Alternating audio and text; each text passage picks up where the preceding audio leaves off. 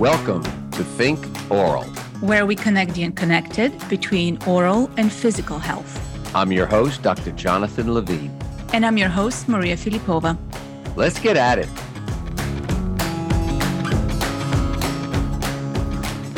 Welcome to Think Oral, and we are so excited to have the guest, Maggie Jarrett from TUSK Advisors. Maggie Jarrett has a wonderful background of investment banking. She is here to talk to us a little bit about some of these new trends that we're seeing in dentistry, the dental service organizations, and the need for dentists to be represented by people who understand the landscape. The dentists are going to be dealing with these organized businesses, usually backed by private equity firms, and the sophistication for the professional is greatly needed. So with partner in crime, Maria Filipova, we'd like to welcome Maggie Jarrett to our Think Oral podcast. Thank you for having me. I'm happy to be here today. Yeah, we're excited to have you. That's right. We're very happy to have you. And we are bridging two of my favorite topics today, health and investments, the business side of health and the capital side of health and dental care. So couldn't be happier to have that conversation. Yeah. Me too. So let's start off. Maybe we start off with this first question. Maggie, give us a little bit about how you as an investment banker, your background is at TUSK. How did that all happen? And really, what's the mission of TUSK organizationally? Sure. So I spent my whole career in healthcare across sales, strategy, business development, private equity roles, and had come to the dental industry through my former work in a private equity firm based in Denver, where I live. And that firm invested in a dental business. I sat on the board of that dental business and got to know the industry and got to love it. Soon after, had the opportunity to come to work for TUSK, which is an M&A advisor, and really switch from the buy side to the sell side, where I am really enjoying getting the opportunity to represent founder, owner dentists and executives in this transaction that's often the biggest transaction that they will make throughout their lifetimes. So TUSK is a sell-side advisory firm focused exclusively on the dental space. We work across all specialties within dentistry across the entire U.S., and represent clients with anywhere from $1 million of EBITDA up to $10 million of EBITDA. So doing deals ranging from, call it $5 million of total enterprise value up to north of $100 million. And clients who have a range of goals, right? So some of our clients come to us looking for administrative burden relief, right? They are just tired of managing the clinical side and the business side themselves, and they want some support so they can more focus on clinical care. Other clients are looking for a path to retirement. Other clients want additional resources and support to help their business grow more quickly. And others are looking for growth capital. Maybe they have reached the limit of their lender relationship, and that's slowing their growth. And they're looking for equity capital who can allow them to grow with their footprint more rapidly. So we serve all different types of clients. Our clients sell to different types of buyers. So we work with, there are north of 100 private equity-backed DSOs in existence today. We work with all of those buyers. There are also many private equity firms that don't yet have investment in the dental space and are looking to make one. So many private equity firms will invest in one of our clients' businesses and have that business serve as the foundation for a new DSO. Yeah, I mean, it's really amazing, having been in the industry myself for 3.5 decades, to see how the industry is evolving. So working with these dental owners and their practices, what is their capability gap that they have as professionals that they need to build and to be advised to with the need for an M&A firm? Because it's my thought that the dentists don't really understand kind of the need for this advisor and really what an M&A firm is all about, dentistry, because the dental industry has been so fragmented and now is moving in this direction. So yeah, what are those areas? So the value that we add to our clients is not only making sure that we're maximizing value for them by running a competitive process. A lot of dental practice owners have already been approached by buyers, right? They may have received one or more unsolicited offers from those buyers, but it's hard for an owner, a dentist, to know whether that offer is a competitive one, right? Because they haven't shopped the deal. And so we want to make sure that we're running a competitive process, that we are taking their maximum EBITDA to market, which can really only be done through bottoms-up analysis of the general ledger making sure that we're identifying every add back that we can to get their valuation based on the highest number possible, right? So their valuation is effectively EBITDA times the multiple that the buyers offer. And so we want to maximize the EBITDA that we take to market. We also want to maximize the multiple by running a competitive process and creating deal tension. The last thing that we really focus on as a firm for our clients is the structure in terms of the deal. So just because the valuation is very attractive, when the numbers are compelling for the client, doesn't mean that he or she is going to want to do the deal if the structure and terms are not right. And so we focus on all three elements to make sure that the ultimate deal that our client decides to choose and move forward with is one that's a great fit for them from a strategic perspective, financial perspective, cultural alignment. All of those things really need to be in place in order for the deal to make sense. Yeah, as a recovering banker myself, I really appreciate the breakdown of how do you create value and capture value that you just provided for us. How could we talk a little bit, double click a little bit for us on that poll number? We've seen in the last couple of years in healthcare wide ranges, and we all know when the cycle goes up and when we're in a bullish market, we're seeing multiples of 10x. And that pendulum swings the other way in a bearish environment. So talk us through some of the trends that you've seen in valuations over the last couple of years. And is what we're seeing in healthcare or digital health, as it has experienced a huge boom in the last couple of years, are you seeing some of that increased attention to the space that you're in? And it could be reflected in the multiples or in another number or part of the valuation or the deal structure as you complete them. Yeah, great question. So the multiple really only matters if it's based upon a true EBITDA, right? So we will sometimes see buyers put forth a 10x multiple, but the EBITDA that they're valuing it on is actually artificially suppressed. So and there are a lot of doctors out there who think they want a 10x multiple, but that really only matters if it's based on their true EBITDA. So that's the first place where we start. But you're right. Multiples typically tend to increase as EBITDA increases, but it's not always the case. So there may be many reasons why a buyer would be willing to pay a high multiple for a smaller practice than they would for a bigger practice. For example, geographic footprint, payer mix. Typically, Medicaid practices trade for a little bit of a discount, specifically adult Medicaid, right? How much upside opportunity is there within the practice? Are there open chairs that can be filled by a new hire, an associate hire? Is there an opportunity to add days, expand hours, improve payer contracts? All of that upside will manifest in the form of a higher multiple. Doctors' willingness to stick around post-close. So there are really two consistencies that we have across all of our deals, regardless of geography, size, specialty. That's number one. All of our doctors are committing to stick around post-close, typically for 5 years. And all of our clients are typically rolling between 20 and 40% equity. That ownership that they have in their business, they'll sell 70%, 60 to 80% of that equity to the private equity firm. And then they will retain that remaining equity either in their existing practice or they can roll it into the DSO. They have a small piece of a bigger pie. Those two mechanisms decrease risk in the buyer's eyes. So when there's less risk in the deal, the buyer's going to be willing to pay a higher multiple. All of those things come together to impact the multiples that our clients are receiving, not to mention how many buyers are there competing for the deal, right? That's always going to drive up the multiple and improve the terms. And there are a number of reasons that a buyer might bid higher on one business or the other, just based on timing. Maybe they lost out on the last few deals. They just don't want to lose another one. Maybe they just got a new infusion of capital and they have more money to deploy so they can pay a little bit more for deals. So all those things impact the multiples that you see. So how would you factor? I'm going to connect the dot here that we started on in one of our earlier podcasts. And Jonathan, you're going to be a recipient of that question as well. How do you factor in the valuation practice that is more innovative than another practice? And again, that's one of those squishy qualitative metrics, right? A practice that is open to technology, that has cleaner, streamlined workflow. In an ideal world, that would translate in higher satisfaction scores, retention scores of patients and revenue.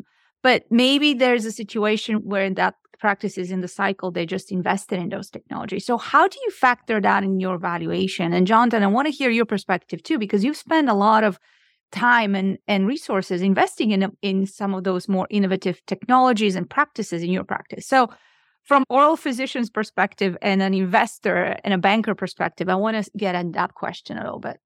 I love that question. Maggie, you go first. Okay.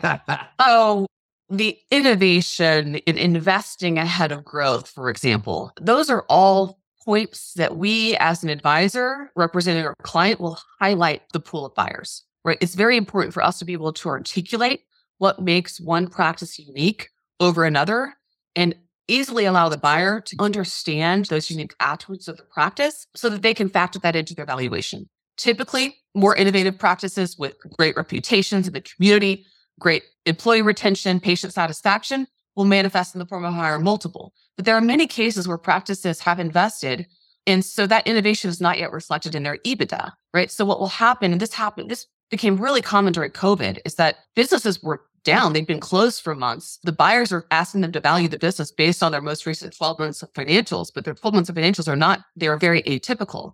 So buyers got very comfortable structuring true ups and earnouts, these creative mechanisms to give the seller value for the deal, not only at the close of the transaction, but in the next 12, 24 months post-close. So it would look something like, we're going to pay you an 8x multiple on your EBITDA as it is today. We'll pay you that same 8x multiple for any incremental EBITDA that's generated within your business in the next 12, 24 months post-close. So that's called a true, or also earnouts, which are a little bit different, but address the same issue. And those structures have just become more and more common in our deals and in broader deals across the industry. Very helpful. Jonathan, how do you think about that? Yeah, you look, the innovative dental practices, when you really translate it, should mean higher EBITDA, even though your investment spending ahead of maybe where revenue is going to come through efficiencies, through better communications, through a better tech stack. Eventually, if they're operationalizing these innovations, whether it's salivary diagnostics, airways, CBCT, cone beams, which are the CAT scans for the mouth and the jaws, and all of that technology coupled with, you need the team, the talent to be able to drive those innovations. If you have that in order, that's going to translate. If you bring in a new innovation in your practice and you don't really use it, so still not a majority percentage of all of dental practices in the country use scanners. Now, this is close to 25 years old at this point. And so we know how slow adoption is with innovation in all of healthcare, and dentistry lags medicine on that. Finally, this digital workflow is coming in a bigger way to dentistry. The practices that are adopting it, whether it's an older dentist bringing in a younger dentist that understands this, that will translate to higher revenue and more efficiency. So it's greater EBITDA, and eventually does come out in a positive way. Yeah. Yeah. I hear it sounds like what both you and Maggie are highlighting is avoid the temptation to do the shiny new toys of innovation. Oh, there's another tech stuff that we could do. And making sure that innovation, as we call it, is a technology or different workflow or maybe an integrated care service, right? The dental practice now offers sleep health options, right? Yeah. That will ultimately either translate in operational efficiencies or some top line metric that whatever we decide to look at. That's exactly right. Look, it comes down to the same thing in every business, every organization, every medical practice, dental practice, and any other industry. It comes down to leadership. And if the dentist owner's leader drives new innovation, you also have to, in the training and the time for your people. And if you have the right people and you're making that investment from a dentist owner leadership perspective, it's going to translate. It's going to translate in a positive way. Otherwise, you can bring in that shiny new toy comes in and doesn't get utilized properly. And it's like that across the board. Yeah. For all those listeners, our listeners who are practice owners grappling with the question, what's the right balance of investment and how does, especially if they're considering being in that stage of their practice or their career where they're considering bringing in a partner or selling, that's some of the key questions to have a strategic leadership answer to. Yeah. Maggie, you did go down the path. You mentioned something, and I think our listeners may have picked up on it. Some practices that have a majority mix of patients are on Medicaid, you mentioned that might be a lower multiple. Could we just dig into a little bit more? Because there's in these conversations, Jonathan and I like a lot to talk about access and equity and the innovations and highest quality of care reaching all kinds of communities, all kinds of patients, irrespective of what their insurance coverage is. And so Tell us a little bit more about what you're seeing in the market. And as an advisor, how would you advise some of those practices who see it as part of their mission to take care of some of the patients that are in their communities? And so are they going to have to live up with the lower valuation, or how do you advise them in that situation? Yes. Well, to be clear, there are some DSOs that focus on Medicaid, right? They want the Medicaid practices because they are experts in managing that payer, right? They know how to submit claims. They have really tight operations around the Medicaid business. So it is not every DSO that does not want Medicaid. There are some that do. What we have as our clients is run your business as if you were not selling it, right? Make the best decisions for your business and your patient base that you are treating and supporting. So we would never encourage a client to totally change their payer mix just for the transaction, right? We will look to make sure we're bringing in buyers who are comfortable with the payer mix that any given practice has. So that's the first thing. But the reason buyers are hesitant, right? And sometimes it's because there is increased risk, right? You can be audited. It is just, you have to really understand the operations and support. So if you are a Medicaid practice, you really want to make sure that you are very rigorous around your claim submissions and that you track your performance with Medicaid so that you can then demonstrate that to the buyer, right? If buyers feel like you have a good handle on your Medicaid business, then they're going to be more comfortable and more willing to pay up for your practice. Yeah. Really interesting. Let me switch gears real quick. Maggie, I want to ask you, you're in this M&A role, you're meeting with the business owner doctors looking to either take those dollars off the table for retirement, being part of maybe a bigger thing by getting equity in this larger company. What is the opportunity today in the DSO industry when we think back when it started north of 20 years ago and how it's evolving and how these new DSOs are going into some new white space and landscape? Where are they going and what is the big opportunity and I would say with an objective of, I'm going to put it out there, better patient care, better outcomes. What is that opportunity? Well, historically, DSOs primarily consisted of general dentistry practices, right? And they were aggregated general dentistry practices within their region of focus. What they recognized, though, was that these patients at these GP practices still needed specialty care, right? And the patients were having to go elsewhere for the specialty care. They couldn't get it within the DSO. So number one, that's less convenient for the patient, right? The patients have to go elsewhere. There's a communication lag when you're communicating from doctor to doctor, making sure that the care is comprehensive and integrated. And so these GP DSOs started to invest in specialty practices because not only were they able to capture that revenue, but they were also able to provide a better patient experience. And so that was the first thing we started to see. And then we started to see DSOs being formed around specific specialties. So there are DSOs out there that only consist of orthodontic practices or oral surgery practices or pediatric practices. And so those are growing very rapidly. TUSK as a firm, when we were founded about 5 years ago, the vast majority of our deals, 80-90% were GP. Now it's 50-50, right? GP and specialty. And that ebbs and flows over the years. A couple of years ago, we actually had more specialty deals than we did GP. So there's a lot of that going on. There are also mobile DSOs out there. There are DSOs that are payer specific, as we referenced earlier. And then there's this new term that's a hot topic, which is the IDSO or the invisible DSO. And that has caught the interest of a lot of dentists. I love that. IDSO. I was going to venture to be a innovative DSO, but Mike can brand those things. All right. Tell us what an invisible DSO is, first of all, for those of us who are just finding out about the IDSO. Historically, DSOs had built the reputation of being very heavy-handed. They would come in, you had to change the name of your practice, you had to change your practice management system, you had to change your payroll systems, you had to go onto a strict formulary. And that rubbed a lot of doctors the wrong way. They had never had a boss. They had always run their own business and had the freedom to run it as they chose. Yet they wanted a partner. They wanted that support, that additional capital, that path to retirement, whatever it may be. And so what we started to see was DSOs lightening up their touch a little bit, right? And so IDSO, you can't just name a list of DSOs out there and say, these are the IDSOs, these aren't. Everybody's been moving in that direction, which is they want to allow practice owner to have a little bit more freedom in how they run their business post-close. And those DSOs have to move in that direction in order to compete, If we've got a handful of DSOs that are saying, you can keep your name, you can keep a practice management system, and you don't have to go onto a strict formulary, well, they're going to win all the deals. So everybody has moved in that direction, and it's just made for better partnerships post-close. Right? Maggie, does running an IDSO model come with a higher operating cost? Because presumably, at least theoretically, you're giving up some of that standardization.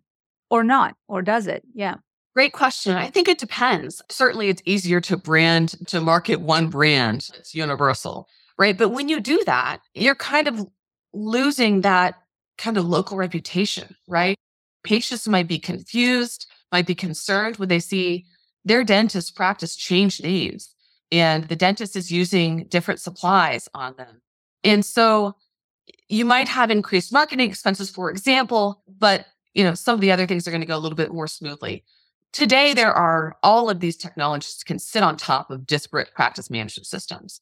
So to be able to aggregate the data that a DSO needs in order to best support the practices that are a part of it, that's become a lot easier. Historically, you had to all be on the same one to get the reporting you needed. That is not true today. And then with regard to formularies, yes, of course, it's maybe a little bit more expensive if you allow your doctors to use what they want, but that leads to better patient care and happier partners.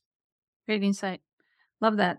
Jonathan? Well, I got a lot to talk about it in this department. I've got two, but I want to make sure you get through your list. I would just jump on what Maggie was talking about in the big question. Look, the dentists, they built this reputation over decades. So the excitement of the IDSOs is the dentist seller is saying to themselves, I still have my name. I still have my patient relationship. We still have that trust. The buyers are leveraging that trust. And so to be invisible and behind the scenes and to help them do the things that they don't want to do, could be administrative, could be helping with HR or payroll and all of these type of processes. But also, and where I want to go, Maggie, is the future. What I'm hearing from these CEO, DSO owners is not only is acquiring these practices an arbitrage for these multiples, but really what they're looking to do is to get into organic growth, which at the end of the day could be better patient care. Can you share your thoughts? That's always part of every transaction, is an assessment not only of historical EBITDA through growth and acquisitions, right? You can grow by acquiring more practices, adding more doctors, adding chairs. It's about how are you able to grow with what you have, right? Within your existing four walls of any given location, how has that revenue changed over time? How has that EBITDA grown as a result? And so organic growth is a big part of the valuation assessment for the deals that we represent, and also for larger DSO deals when you've got a private equity backed DSO selling to another private equity firm or another larger strategic. So it's not just about growing EBITDA through acquisition. You have to become more efficient and better support the patients within each practice in order to truly be successful and truly be adding value. Yeah, exactly. And I love that. First of all, I'm so impressed by your operational knowledge of the business of the DSO. And these are my favorite types of bankers who go into not only the operations, but the clinical side. And what does it take to build a thriving practice that's part of a thriving community based on the patients around it? And so, Maggie, if I could ask you to take off the advisor to a DSO hat and put on an advisor to a startup or a company looking to do business with a DSO, what are the types of services or where do you see the gaps currently that are not being met that an entrepreneur or a CEO of a company looking to create a business in that space with a DSO as a customer should focus on? We touched on data interoperability. We touched on patient care. Are there some gaps that are currently not being filled? A lot of our partners, a lot of the folks who are listening to this podcast are startups. We both know that VC funding, early stage funding in dental care has been lagging the VC funding in overall health.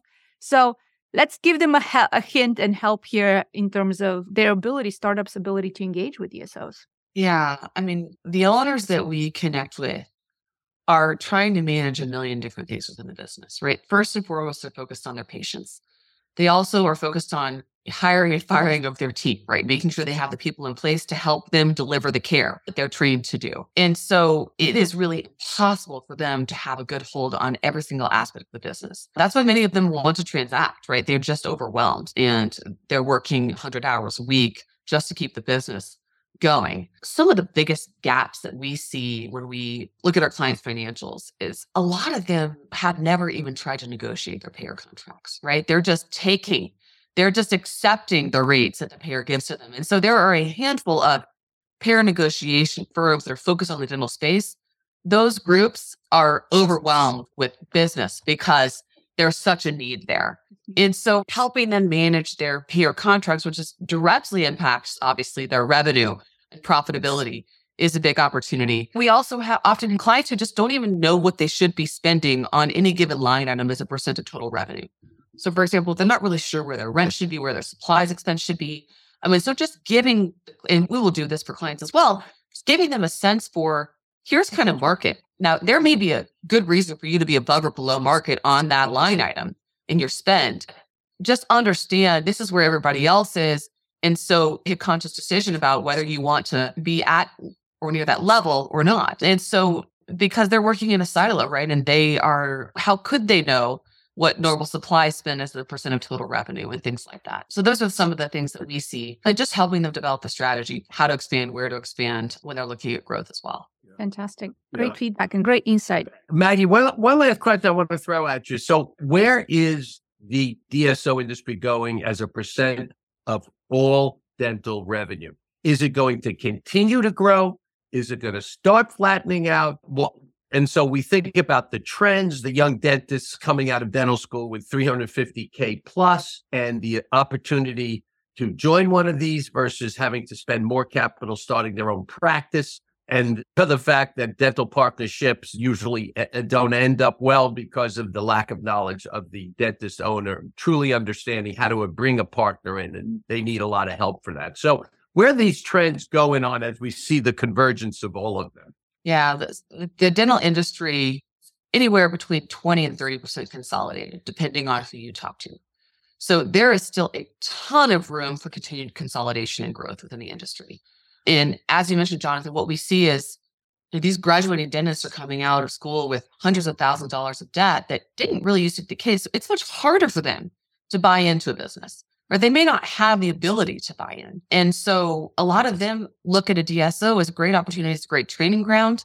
It's a great place for them to cut their teeth. They can start to pay out their debt through that. And many of these DSOs, if not all of them, offer a path to partnership for associates, right? So for high-performing associates, they're still going to be able to be an owner.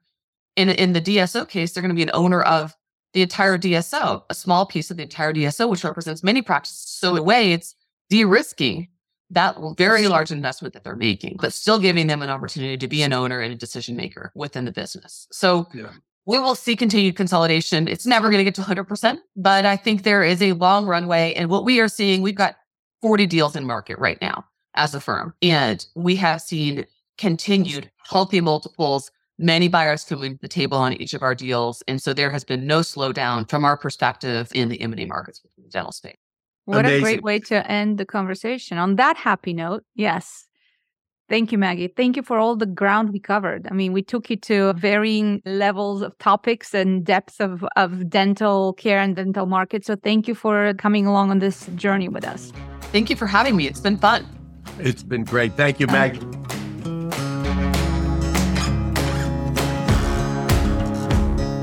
Thanks for listening to the Think Oral podcast. For the show notes and resources from today's podcast, visit us at www.outcomesrocket.health/thinkoral. or start a conversation with us on social media. Until then, keep smiling and connecting care.